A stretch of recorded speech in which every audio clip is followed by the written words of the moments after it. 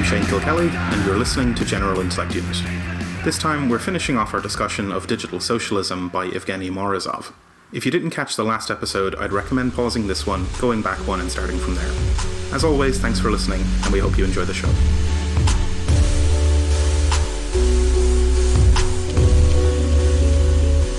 But then, the emergence of computing technology, right, like digitization, makes the construction and the design of those markets even easier and even cheaper. So there's a co-evolution of these things, right, where computers enable this kind of neoliberal stuff to take over, and the neoliberalism is using, the computers, and they just sort of, they co-evolve, right, in this kind of way. And that this is our technocracy that we despise, right? The fusion of economist and engineer as this market tinkerer. It's a dialectical synthesis of the Austrian position and the neoclassical socialist position. In the debate between these two positions, we ended up with this pile of shit that we live with today, right? The thing that is presently accelerating us towards fucking complete collapse and is Jesus, oh boy, grim. Because I want to emphasize that it is a dialectical synthesis, but it's a synthesis between two positions that are really reprehensible. Yep. So it's they're both bad. Yeah. It's not like they took the worst parts of both. It's just they were both bad in the first place, right? It's like okay, yeah, So this is a lot. I think we're over the hump though with the sort of trickiest material in this essay. There's some really meaty stuff in the middle of this thing. It's challenging for sure. So we're going to get into a little bit in this next section here about why the sort of Austrian side of things would be interested in moving towards the neoliberal, the socialist, the neoclassical socialist side of things. Why did this convergence happen from both ends? Yeah. So that brings us to the section on market modalities, law, and competition. So this is an interesting one, right? That this kind of market design project, this market design ethos, kind of gives you two different ways to reinforce and underwrite transactions to make the market better. The example that Morozov uses here is the example of what to do with bad merchants, right? How to make their reputation known. And you can go down to one of two routes. You can go down the legal route, which, strengthening contract law and this sort of stuff, or use legality to deal with that. Which would, strengthen the rights of buyers and set in stone these kind of explicit rules for handling the situation. And the other way to do it is this informational or feedback route. Such as, allowing customers to rate and rank merchants, which we're all familiar with now, right? You got your fucking Yelp and your Uber and all this kind of stuff, right? That those are the ways of bringing the reputation of the merchant to the surface, right? And that's your sort of market engineering at work there in two different ways. This latter one, though, the feedback route or the informational route. It's very atomizing, right? It's extremely neo-lib ideology of super atomized particles in a vacuum that never actually interact with each other.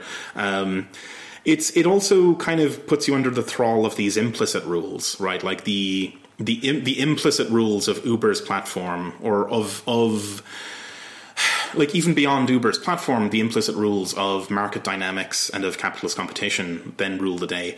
And both the producers and the consumers are disciplined by that process. The informational feedback kind of works on both sides. So you get this kind of loss of, you kind of lose your rights to this thing. In general, the tendency has been to... along this law versus market axis, the law tends to lose ground to the market logic in the neoliberal era. That prices and law, very abstractly, are replaced with information and feedback.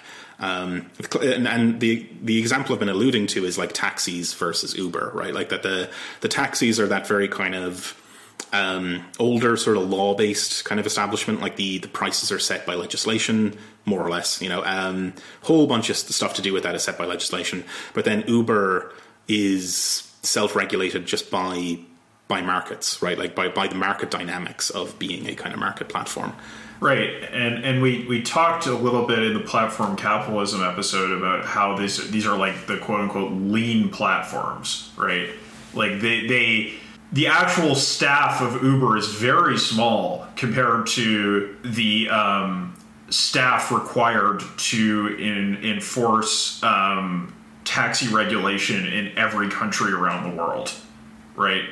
And this comes together to sort of fundamentally lead to a different sort of sociality, right? That, like, so for example, you know, I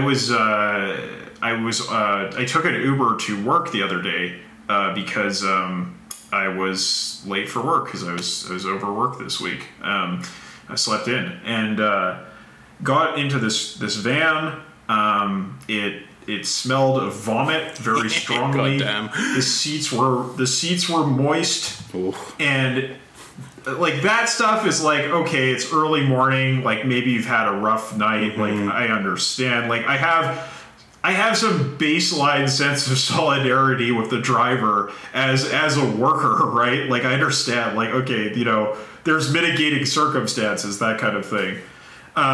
But above that, I had the problem where the passenger door in the back of this van would jam shut when you closed it. So if there was any kind of accident or something, I would have died because I could not escape the vehicle. Now you're stuck in the piss van forever. Jesus Christ. Yeah. I had to be like, hey, buddy, can you open the windows a bit? It's a little rough in here. But yeah, it was not only the vomit van, it was also a death trap, right? Yeah, right. So, normally I'm not the sort of person to scold other people on these kinds of platforms, right? Because I realize how this works to the advantage of the platform holder. Right, I'm doing the managerial work of discipline on another worker. Mm-hmm. You're doing the guard labor, right? Yeah. But this was also like it was kind of unacceptable, lethal, right? Yeah. Situation, right? And the only way I can interact with the platform is constrained by Uber. So it produces a kind of subjective disposition and a choice structure to me. That is over time, it tends to lead to less solidaristic and more atomized ways of thinking and behaving. Yeah. Oh, totally. Yeah. And yes, I mean, we sort of achieve a kind of optimality at the cost of rights and solidarity and just, basic law stuff. Things like, taxis, at least over here, had the kind of thing of like they're kind of forbidden from refusing a fare if it's in a shitty neighborhood or whatever, whereas Uber is saying, oh, what'll the market do to you? That kind of stuff about like the door needs to be operational, really basic stuff like that. And that's traded away in exchange for a kind of optimality. But the thing that kind of has always bothered me about this stuff is that the underlying assumption, I mean, as we discussed with the theology of these fucking freaks, is that like the market will discover preferences, it'll discover information, and it'll reveal information. It'll kind of reveal a plan for society. But there's a kind of assumption there that it's the plan you want, or that like it's your preference that it discovers. Whereas, I mean, you could go down the sort of Landian path of like it discovers its preference at your expense, an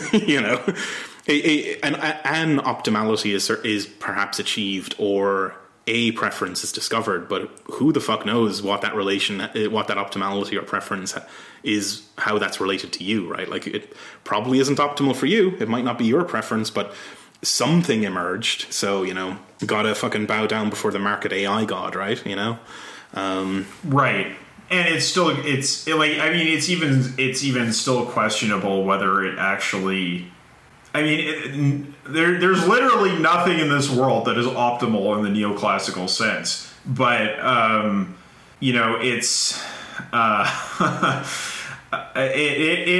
it's like we talked in Platform Capitalism about how these lean platforms are probably not viable in the long term at all. Oh, when the Saudi oil money runs out, they'll be fucking dead. Yeah, or like, for example, like that example I just gave, right? The rolling stock of the Uber fleet degenerates because the workers are so underpaid, to the point that people stop using Uber because, like me, they don't want to die on their taxi ride, right? Like totally. It's basically this kind of like death drive that the company has, right? To just screw everyone to the maximal possible extent, except for the tiny owner class of Uber. So, and you could argue the same things at work in our society at large. Like, what is it optimizing for, right? That's the question you had with land there, right? The sort of Landian point. It has nothing to do with people at all. It's just the death drive. It's just the end of human civilization. Yeah. It's whatever the process wants. It's just it does its thing, and we're fucking sock puppets to it. But yeah, so this brings us right back into the realm of the political, right? Like, I mean, who's deciding between these methods? Who gets to control? Like, who controls the technical code?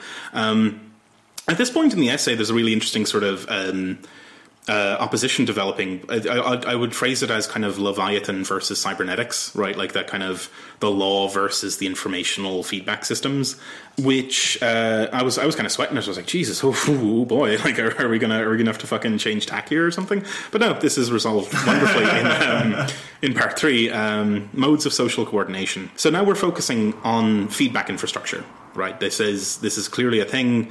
I mean, as we're fond of discussing with cybernetics, this is definitely a thing, right? The design of feedback infrastructure, but who gets to own it? Who controls the technical code? There's a little bit of a section then about the neoliberal conceptions of feedback, and then we're going to get on to feedback infrastructure for the left. So for the neolibs, the operation of this feedback infrastructure serves more or less two purposes. Firstly, to fix problems that clog up markets, like that's your market design stuff, but also to prevent unwanted non-market solutions from emerging. Like, we have to keep in mind there is an ideological project there which not only constructs markets but forbids non-markets from ever being social solutions. And that's part of the synthesis, right? As the neoclassical socialists go further down this route of market engineering, they lose all interest in anything other than markets. And the Austrian side of this, they sort of win out in terms of the primacy of markets and getting this information idea out there. But they're forced to compromise with the neoclassical socialists, these kind of constructivists, given the fact that hardcore market fundamentalist restructuring programs lead to social chaos, not the actual outcome that Austrians imagine would happen, based on their sort of theological conception of the way markets work. Right, yeah. It's like, I mean, dismantling non-market forms of coordination, like it demands a functional alternative, but just sitting there staring at a pile of rubble, hoping that it'll spontaneously organize itself, doesn't fucking work. So resentment builds. So the political project, that political project is impossible, right? Like, so you need to then bring yourself into this weird split brain kind of personality disorder where it's like, oh, we believe in this spontaneous order that'll just, like, it's the work of God in the material world,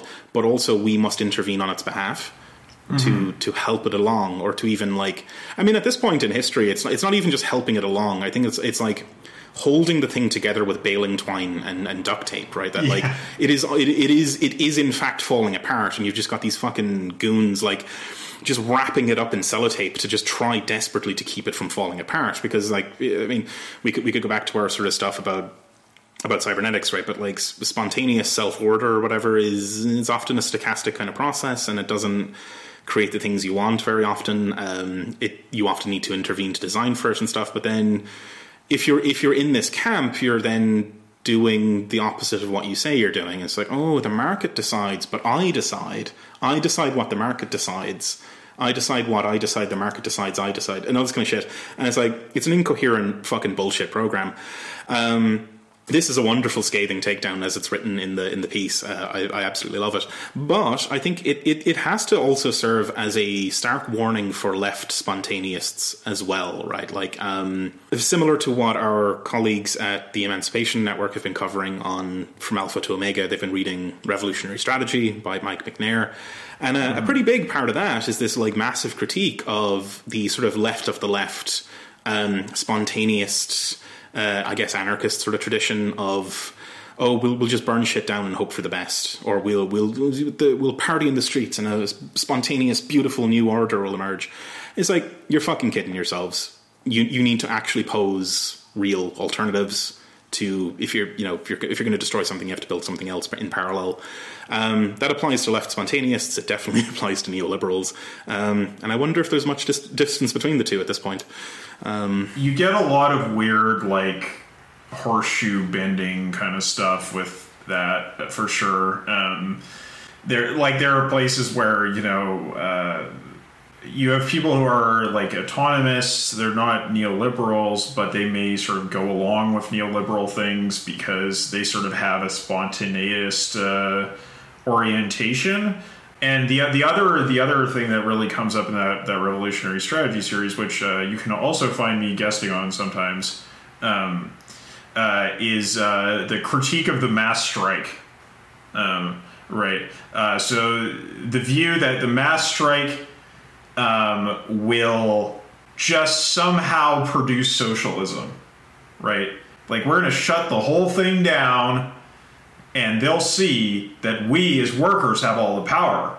And maybe not. Maybe people start running out of food. Mm-hmm. Maybe things stop working completely. So the next argument there would be, but we'll have the mass strike, and when the workers see that they have an opportunity to work together and build society independently from the capitalists because they're no longer constrained by them, then the socialism will spontaneously emerge.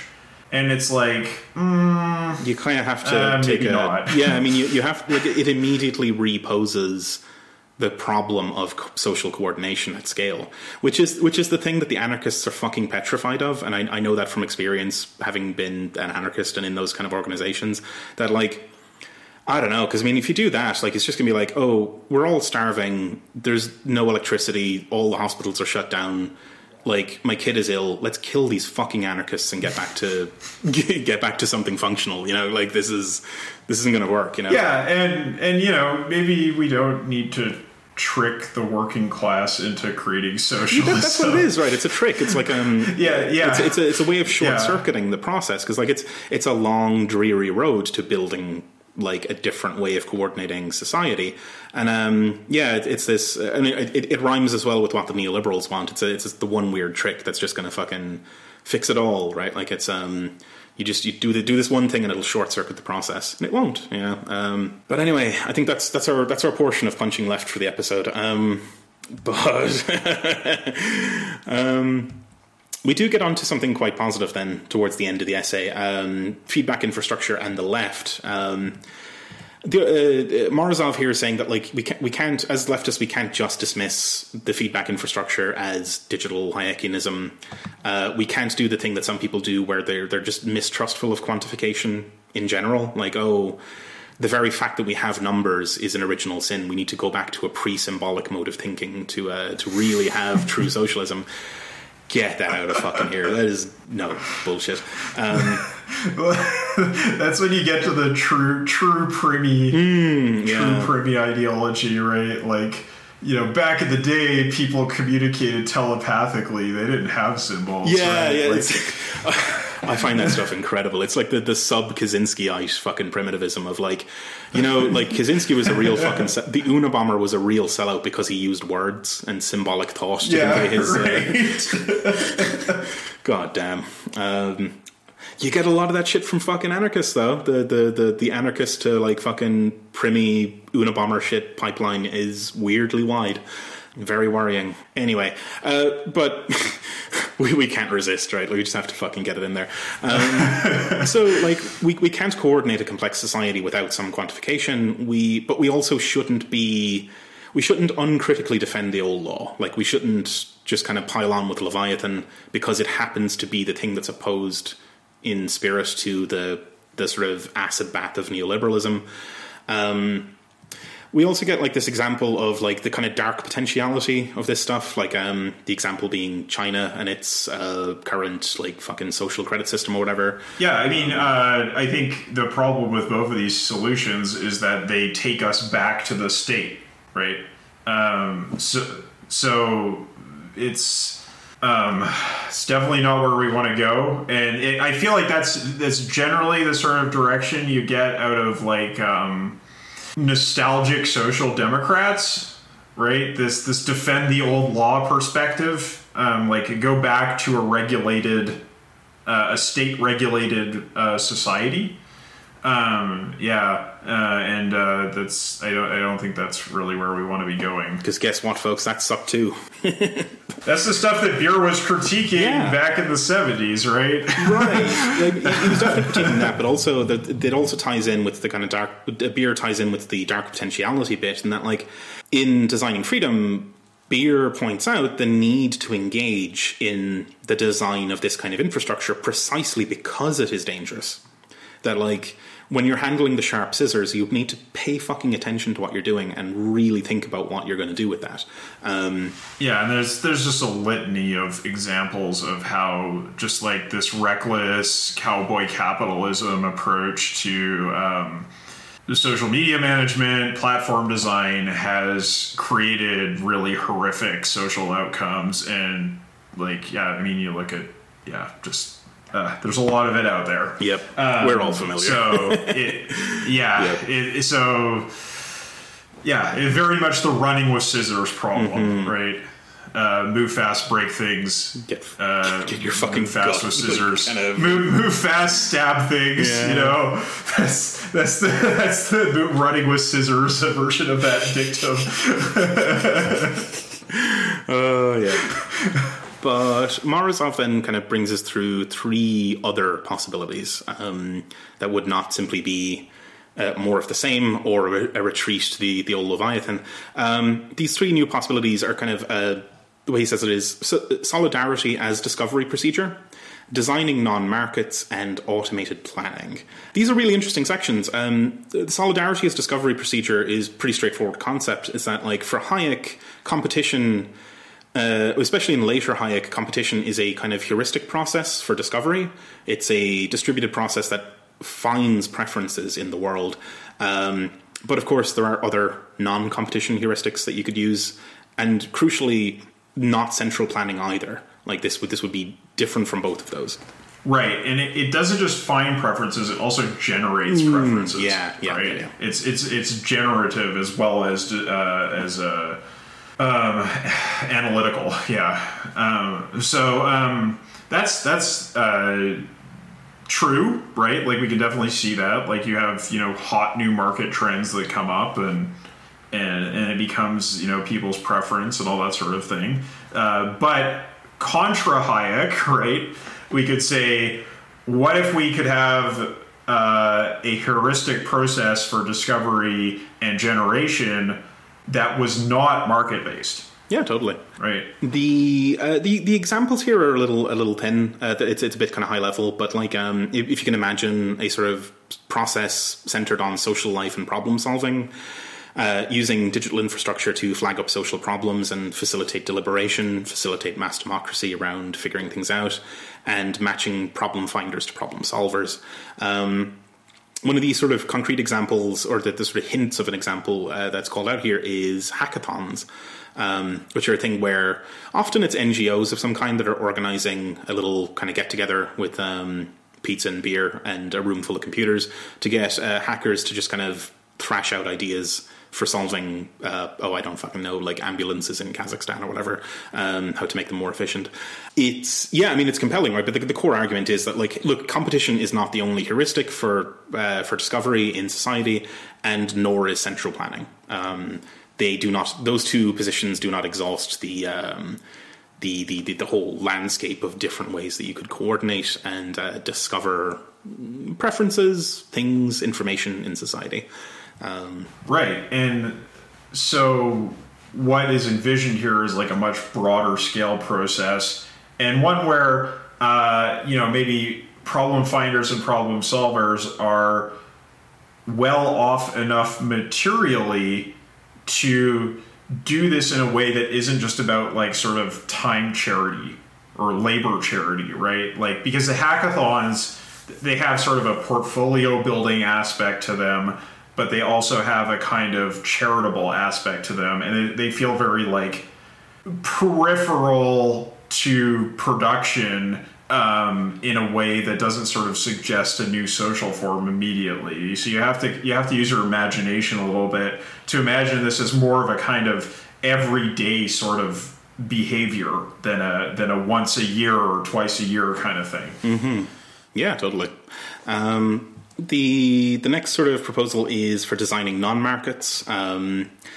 This gets really interesting, right? Because obviously, like, complexity, complex systems, society is complex, all that kind of stuff.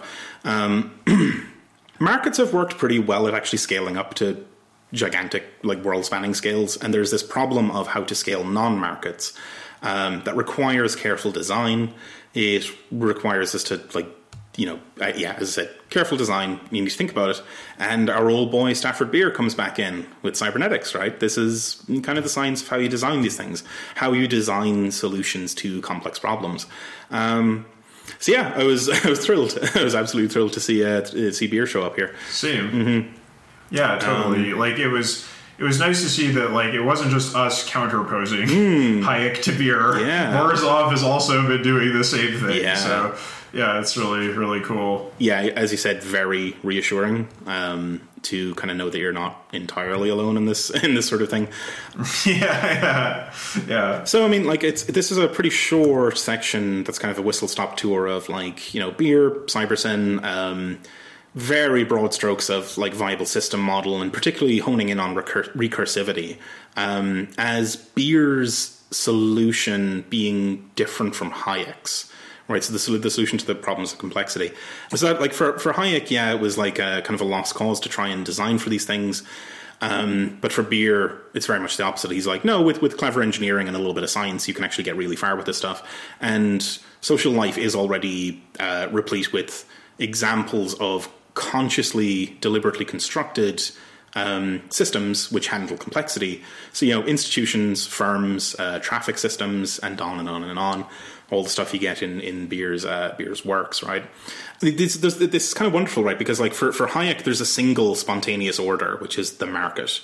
Capital T, capital M, the market. But for Beer, spontaneous orders or viable systems are nested recursively, so that they're structured, but they are quite spontaneous. There's a lot of autonomy involved in the viable system model. And this is quite a difference, right? Because for Beer, the recursive nesting of spontaneous orders allows the nested set of systems to kind of tile the plane in a way, right? That they can fit the environment at each level and achieve in aggregate a kind of total blanketing of the problem space. Which is a huge difference, right? It's in terms of, like, Beer's cybernetics, like, the thing that Hayek proposes is kind of on its face laughable, because the proposal is that there will be a single governing principle that would be the one and only coordinator for the entire society. And for Beer, that would never pass muster. It's like, it doesn't have requisite variety. It is like, you can kind of prove it on paper that it wouldn't be capable of responding to every problem. It's kind of overly broad, and its imposition is overly authoritarian. Yeah, and I think the crucial point here is, of course, Hayek recognized that there are a lot of different institutions and norms that facilitate the existence of a market society, right? So it's not just the pure principle of market exchange.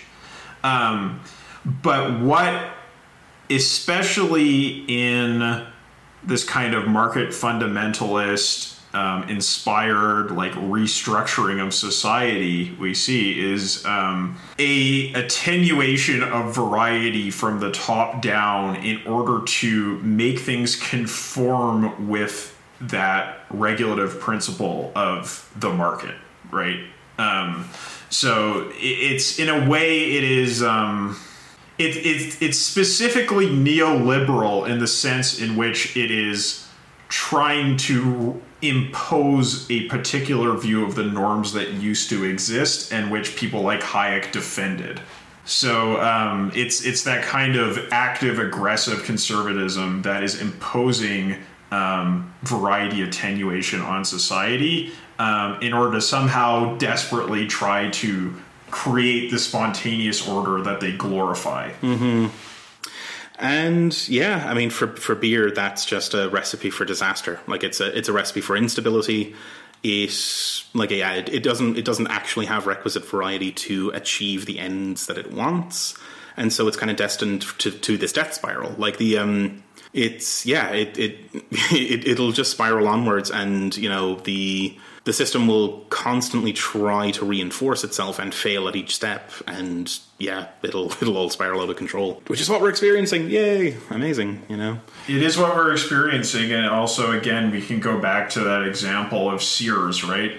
What happened with Sears when you tried to just impose this one invariant model on the management of an enormous company and just death spiral, right?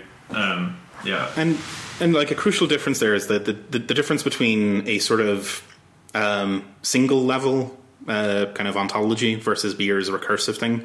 The correct way of designing variety engineering, like amplifiers and attenuators and all these kind of systems, the correct way of designing those at each level of the system is an open question for beer. It's not settled. And so there's an open exploratory kind of framework for generating solutions to social problems at multiple scales, which is a vastly richer model than Hayek's, right? Like the Hayek's with like there's a sort of there's a divine singularity to it all, and it applies at a single level. There's one blanket sort of thing. Well, it's like it talks about variety, but it doesn't have a way of actively characterizing, analyzing, and diagnosing variety, right? Because it's a gloss of how society functions, rather than looking at the individual parts, the individual stages of recursion, because like that makes a lot of sense given the place that Hayek was coming from, which was this anti-constructivism, right? That like if you are not interested in going out and engineering solutions, then you're not really interested in developing an analytic framework for doing that, right? You're much more interested in just sort of giving a general characterization of society because you don't want it to change, right? Yeah, totally. So yeah, great section. Really wonderful stuff. The final section then is on decentralized planning, which kind of brings us back to People's Republic of Walmart land.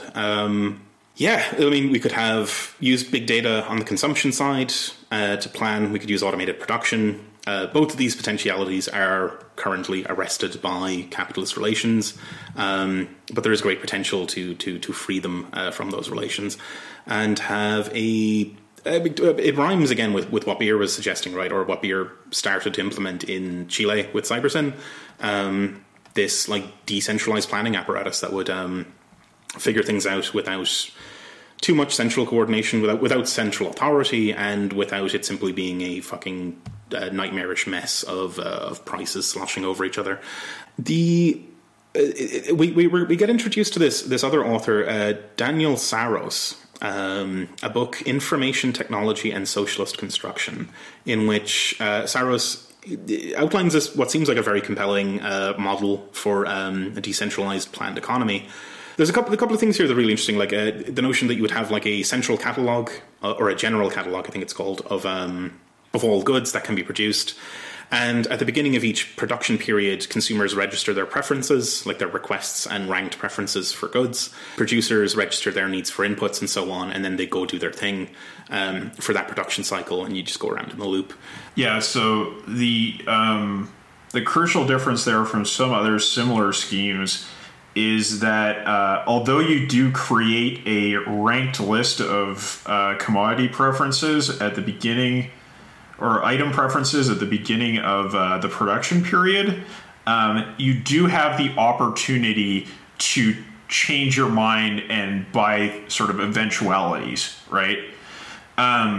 So those are priced higher in terms of sort of the unit of account that is used for the planning system, but you have the opportunity to do that, so you don't have to like plan everything up front. Like, okay, for the next month, I'm going to need this much toilet paper, these many chicken breasts, blah, blah, blah, right? Like, plan every little thing. And then once you're locked into that system, you're screwed. And the only way that you can redistribute or figure out what you need is to barter with your neighbors, right? Like, that seems like kind of a nightmare scenario. But this one would allow you to actually change things up in the middle of the production period. It would just cost you a bit more to do so. So that seems like a relatively attractive solution to that problem. Yeah. Yeah, and like Morozov mentions that there's kind of bits about like how shortages could be socialized and surpluses could just be eliminated, basically, that avoided, that like you would have kind of fairly close to perfect planning of exactly what's needed. And this could all be tied into whatever, like labor tokens or UBI or whatever the fuck it is that is the unit of account.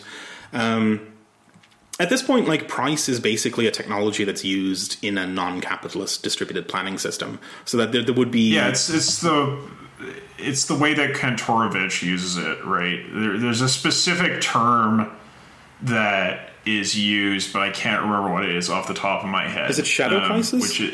Yeah, I think that's one of them. I think there's another one as well that you could use, but it's like it has all the characteristics of price, except it isn't actually something generated by exchange, right?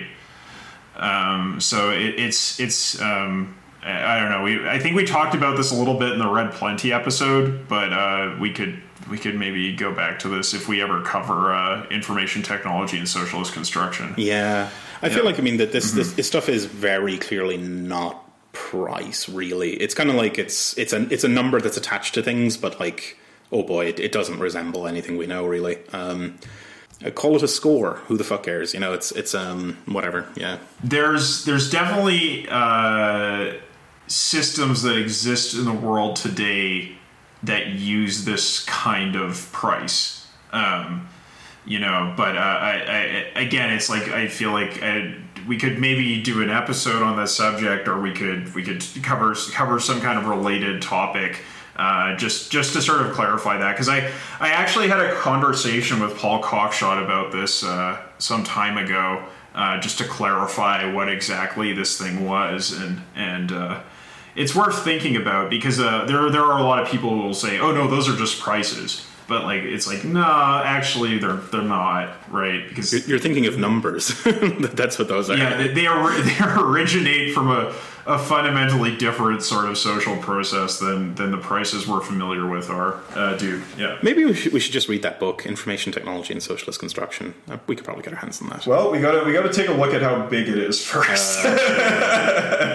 Yeah, it's like definitely. You know, this 2,000-page utopian socialist tome. Who knows? I mean, it's definitely at the top of my list in terms of interest, for sure, though. Because it's kind of one of these books that are out there that are a little bit of like an alternative to Cockshott and Cottrell's book, right? Right. Well, I mean, if it was if it was a bit less turfy, that would be an instant fucking win anyway. Oh, definitely. Absolutely. Yeah. Absolutely. We'll look into it, listeners. We'll see. That could be a cool episode. But anyway, like, so one of the last remarks in that section is that, like, a kind of a shadow of this does exist in Amazon, basically, like, to tie back to that People's Republic of Walmart thing. You know, I mean, like, Amazon and its gigantic general catalog does influence production, right? Like, and there's that kind of just-in-time production and delivery aspect to it. Like predictive delivery, that kind of stuff. It's getting there, right? Like, it's really getting there. You know, like, yeah, like there's, I mean, again, People's Republic of Walmart makes a pretty good case for the fact that Amazon is a planned economy and not a market economy. Yeah. Oh, totally. And then the final section is called Socialize the Means of Feedback Production, which is kind of right up our alley. Like, and all of these projects that have been outlined here hint at a way of taming the complexity of the world without competition and markets. We can't really realize that potential, though, if the feedback infrastructure remains in private hands. So, I mean, this is starting to sound like kind of the end of most of our episodes, right? Like, it's we need to socialize this shit pretty fast. One thing that's really interesting here is that Morozov is kind of pointing us in the direction of, like, not wasting our time debating the merits and the ins and outs of price without thinking about its embeddedness in the wider capitalist system. So we're being invited to think more about the capitalist system overall as a network of competition, as a ratchet of accumulation, all that kind of stuff. And it kind of like what we hinted at just previously with the whole, people will object of, like, those numbers are just prices. It's kind of not the point, right? Let's just leave that shit aside. Like, we're probably focusing on the wrong level of granularity. Not that there's no value at all to going bug collecting on the kind of, like, ins and outs of the minutiae of economics and stuff, but, like, it's a system. We need to deal with it systematically at a high level. Right, and I think another thing here is that Morozov identifies the problems with defending central planning, right? Where it's like what we're advocating for could maybe be described as central planning, but it might not be a valuable way to talk about it, because as we sort of have seen in talking about beer and designing freedom, that centralization versus decentralization dichotomy isn't a very useful one once you actually get into, like, a more cybernetic understanding of this stuff and, like, thinking about how to use the VSM, that kind of stuff. Like, it is certainly not a planning system that would resemble Gosplan in any meaningful way, right? Or even the central planning mechanisms that the neoclassical socialists, like, long ago came up with in the mid 20th century. Yeah. I mean, that kind of loops back around to pretty much the very beginning of this series, right? This show, that, like, we're, as Morozov puts it here, we are still living in the ideological shadow of the 20th century, and particularly the Cold War, right? Like, and the neoliberals are still, or the whatever the fuck this system is now, is still just digging the same old hole as ever. And it's very upsetting to me that, like, socialists and communists, when they're fired up to go and, change the world, they immediately go back to fucking Stalinism as, like, oh, we should just do Gosplan again. It's like, you fucking dullards. Like, how could this not have sunk in by now? Like, come on. Right. God damn it, people. It just doesn't work. Yeah. Totally. So we need some imagination. So, again, I'm just really impressed with this essay. You look at Morozov's biography, and, like, he's got this very, like, centrist lib background in terms of, like, the positions he's held. Like, he's been on the TED circuit, he's been at all these boring ass think tanks. He's written for the New Yorker. Like, it's real, like, lukewarm stuff.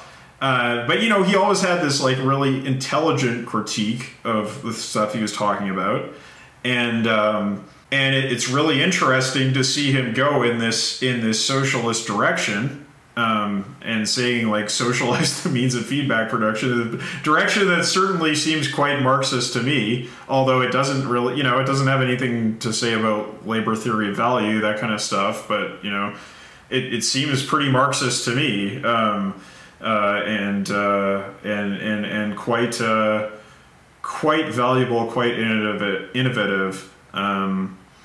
I guess the only thing that really came up that we didn't mention was he talks about the Saros book and how there's no sort of constraint on consumption, so people can just kind of consume as much as they want, and like that might come into conflict with eco-socialism. And I guess for me, that's kind of like really like a question of your System 5 kind of considerations, right? Yeah. If you think about this in a VSM sort of way, like you need to adjust that perspective, because as it stands, there is a way in which that sort of rhymes with the we're past capitalism, but it's still just consumerism that we saw with Mayer Schoenberger, right?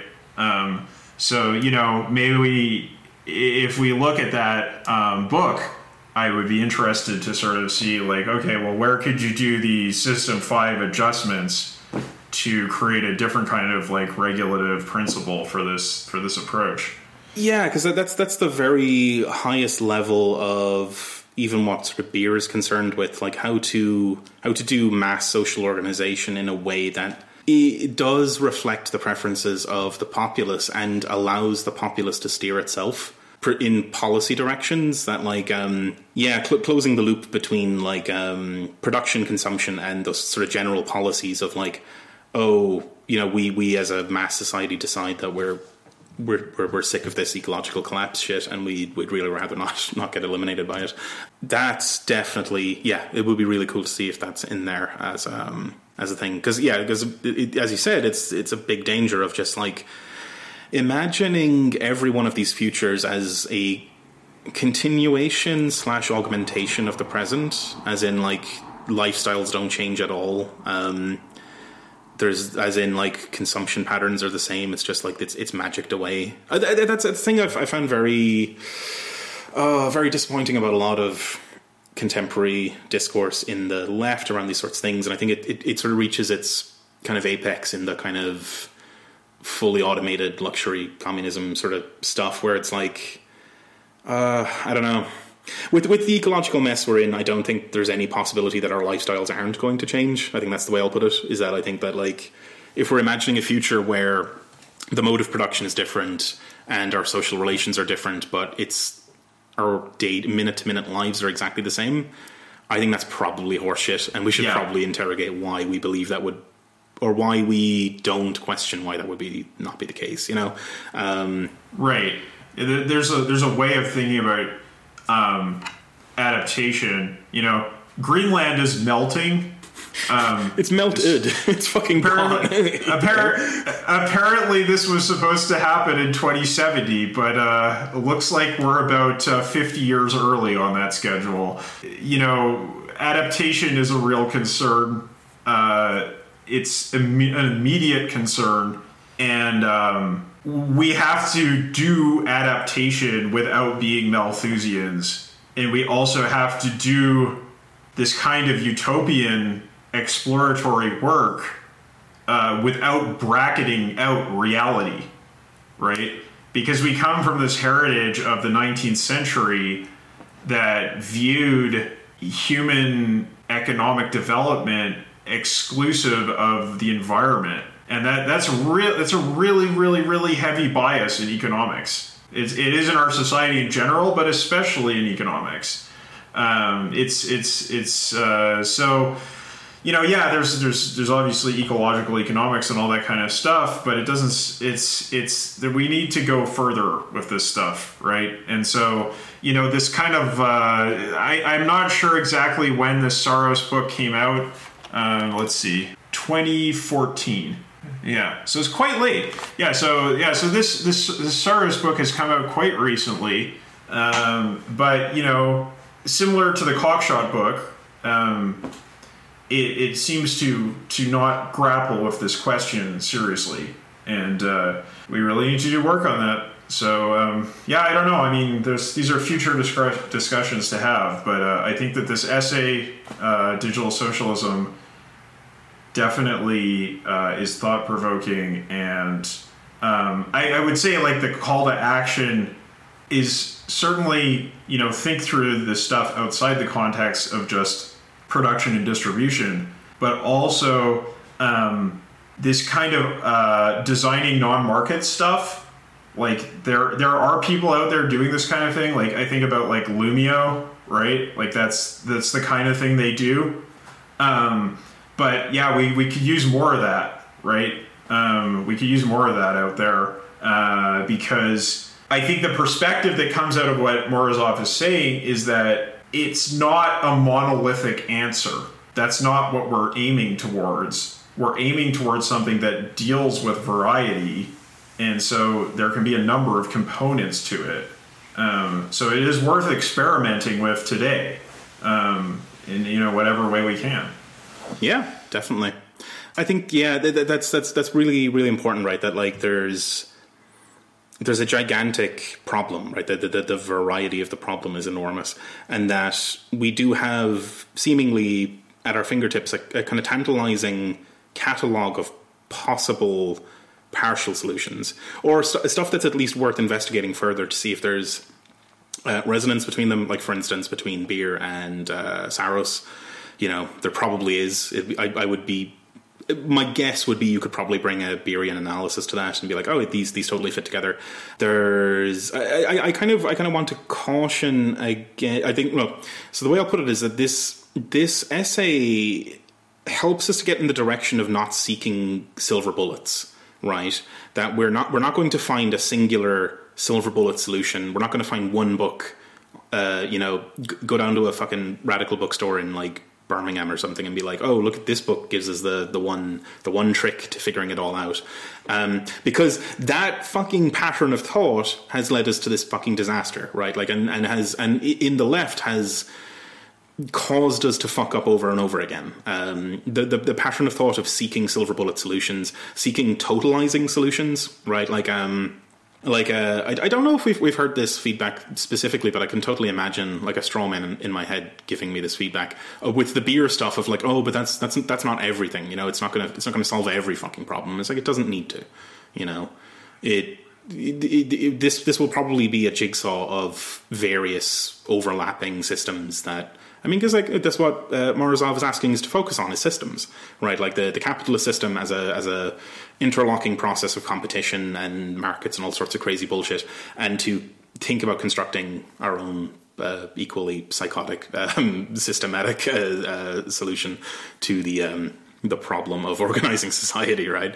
Yeah, really good stuff. Is there anything else we need to cover, do you think? I don't think so. I think we've done it. Pretty much. Fabulous.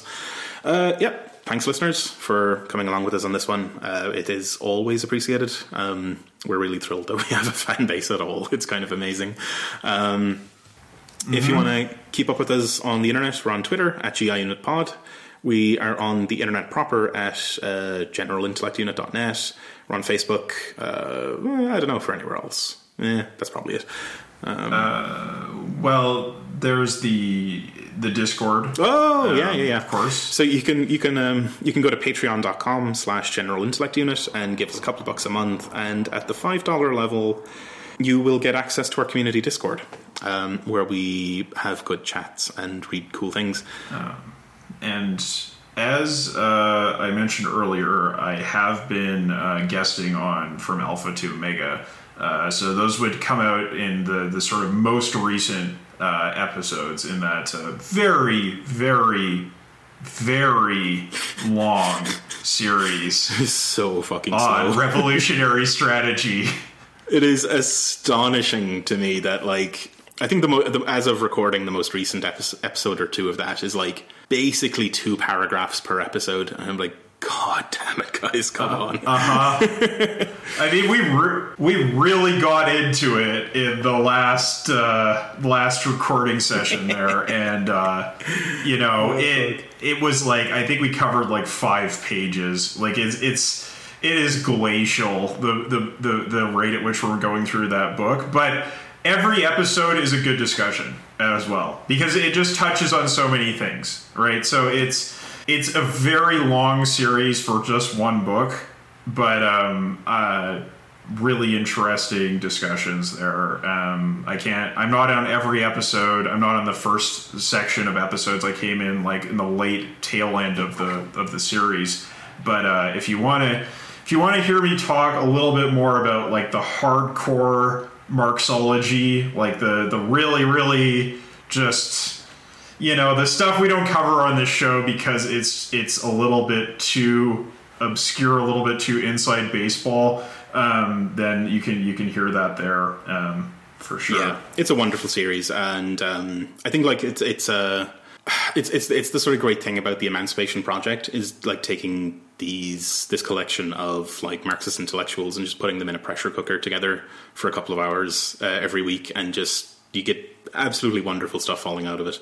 I have a feeling that by the time our episode here is released, at least one of your recordings from Alpha to Omega will have come out. At least I kind of hope. I think so. So that's how the timing will work out there. Well, I don't know. And the book Revolutionary Strategy by Mike McNair is you can get it as a PDF online. Just search for it, you'll find it. Not actually a huge read. No, extremely readable. Just a huge listen. That's all. I think that's a fun book in that like it had some really, really great material in it, but then there's these kind of weird sections where he's talking about how the kind of McSweeneyite wing of the fucking Birmingham People's Front split and became a trot sect and became the People's Front of Birmingham or whatever. And it's just like, it's just inside the minutiae of like British communists, like not even just communists in general, but just Brits. Kind of hard to get through, but in some places, but overall it's wonderful. That stuff is usually accompanied by a lot of sick burns, so yeah, it's like reading Capital, right? The vitriol helps it go down.